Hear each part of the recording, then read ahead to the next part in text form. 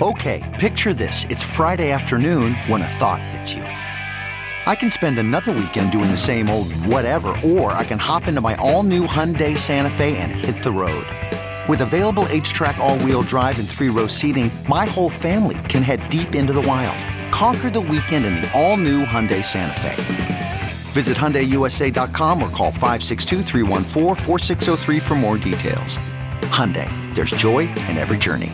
CarMax is putting peace of mind back in car shopping by putting you in the driver's seat to find a ride that's right for you. Because at CarMax, we believe you shouldn't just settle for a car. You should love your car. That's why every car we sell is CarMax certified quality, so you can be sure with upfront pricing that's the same for every customer. So don't settle. Find love at first drive and start shopping now at CarMax.com.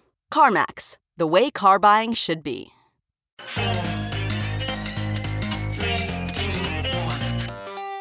Welcome back to The Breakdown, an everyday analysis breaking down the most important stories in Bitcoin, crypto, and beyond.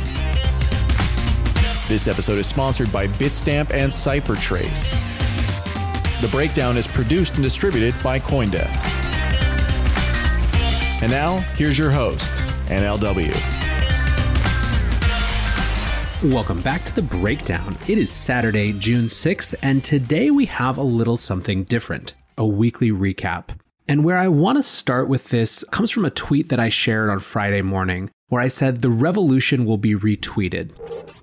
I've been thinking about public media exposure and narrative a lot this week, even more than usual. For those of you who know me, I think about narrative a lot. But it was the 31st anniversary of the Tiananmen Square massacres. And there was an extra symbolism this year, extra context. First, there was the context of, in the New York Times, Tom Cotton, the Republican senator, published an op-ed that was basically advocating for extreme force when dealing with protesters that was published ultimately on the same day of the 31st anniversary of Tiananmen Square. There was also the question of whether people in Hong Kong would be able to, as they have for so many years, actually recognize this as China takes more control over Hong Kong. So there's some current events context, but there's also a lot of more sort of big patternicity historical context that I was thinking it in. On Friday, my episode was with Graham Webster, and it was about the history of the US-China relationship. And one of the arguments that he made was that China's turn away from sort of the established global order and towards a more illiberal authoritarian control coincided with the rise of new types of social media in that country. And I think that that was a point that really struck me, this idea that when authoritarians were confronted with new tools which expose their authoritarian actions, they can either go one of two ways. They can either get more open so as to not be basically caught on camera doing bad things by virtue of not having done the bad things, or they can get even more authoritarian to try to control even more. And it's very clear that in the last decade, China has gone that second direction.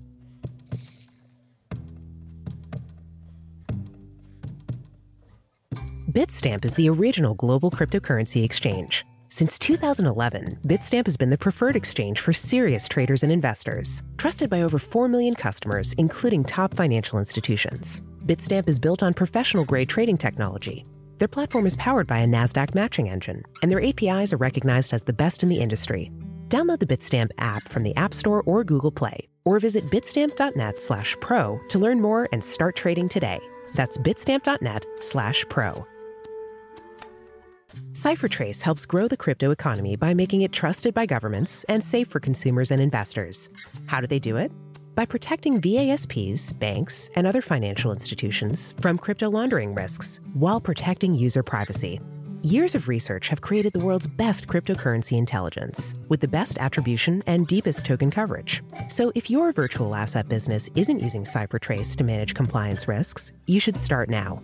Learn more at CipherTrace.com. A second part of this conversation that I've been thinking about this week was Alex Gladstein's conversation from Tuesday, where he really talked about what matters is how much the tools of surveillance are tools that are used by the state to surveil their citizens versus tools that are used by citizens to hold states accountable. And it's really hard not to watch what we've seen go on this week and last weekend in the context of the protests and riots that have been engulfing the country, to not appreciate how powerful the mobile phone camera has been in this larger conversation about police brutality, police tactics. It is just every single day is a new viral video of police behaving badly, it feels like. And the most recent is a video of Buffalo, New York police officers pushing down a 75-year-old man who knocks his head, starts bleeding, and then they just walk past him. He is apparently in stable but serious condition. But I mean, it's literally, someone tweeted, I just saw someone's grandfather get murdered by cops. And it's not the truth exactly, but it feels like that. And if we hadn't had this camera, the initial report said that he tripped and fell. And it just makes you think about all of the things that go unreported because they are unseen. So I think that this idea of whether the tools of surveillance and accountability are just for power or whether they can be used to hold power accountable is going to be one of the most important conversations that we can have in the coming years. I think that it increases the urgency around questions of political capture potential for the platforms where these videos go viral and where they get distributed. This is obviously a conversation in and of itself that is heating up as Twitter and Trump go after one another, and there's this new precedent and idea of fact-checking, and there's new push from the government to walk back rules that help platforms stay unaccountable or not being able to be sued for what goes through their platform. So there's all of these questions. At the same time, I think that there is another question which has to do with mechanisms for change, right? Holding authoritarians or authoritarian actions accountable requires not just seeing those actions, but also having the due process, the mechanisms, just the ability to actually make a change. And it feels like that might be a part of the conversation that we have next in this country. The biggest thing that I've been thinking about this week is this idea that the revolution will be retweeted and all of the implications for how we design, protect, preserve our kind of communication systems, our citizen-led communication systems. A second theme I've been thinking about, and also comes from a tweet that I shared, I don't think that there's ever been a more acute need for or better time for narrative violations. So the idea of a narrative violation, it comes from Jeff Lewis, who was on the show a couple weeks ago. And it's basically something that, or an opinion, a take that flies in the face of conventional wisdom, not just for the sake of looking like a contrarian, but on the basis of prodding deeper into some bit of information that is missing from that conventional wisdom or a way of interpreting that conventional wisdom.